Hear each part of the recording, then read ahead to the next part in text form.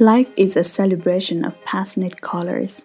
Some days are red when you are high, some days are green when you are productive and fruitful, some days are pink when you are young at heart, some others are blue when you are down, some days are orange, peaceful and make you satisfied, and some are yellow, bright and energetic. Welcome to the podcast Colors of Life. I'm your host Abhina Bhandari from the birth nation of Gautam Buddha, Mount Everest, and magnificent Himalayas. Alright, this is to anyone who is scared to prioritize happiness. I understand what you're afraid of. I know you think if you aren't constantly hard on yourself, you'll fall off the wagon. Dive so deep into your worst habits, you'll never come out the other end. But the truth is that we don't sabotage ourselves when we are happy. We don't overconsume or neglect our responsibilities or act like assholes when we feel good. The impulses that can ruin us aren't the ones inspired by joy. They are last-ditch efforts to feel better.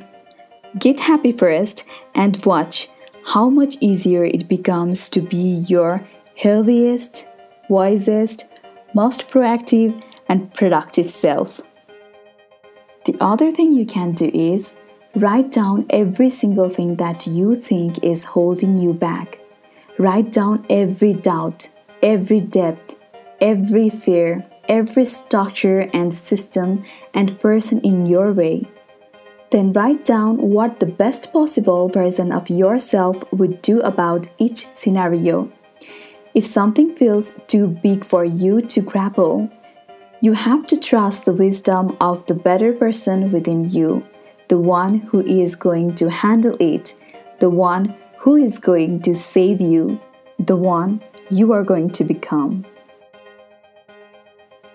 Okay, I'm going to help you here with the one question that will most radically change your life and propel you forward.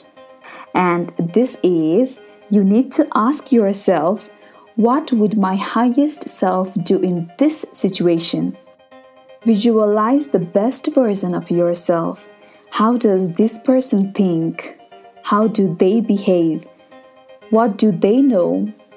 How wisdom would they impart to you? And if you are not too resistant to imagine what your best self would be, try this instead. Ask yourself, what would someone who loves themselves do?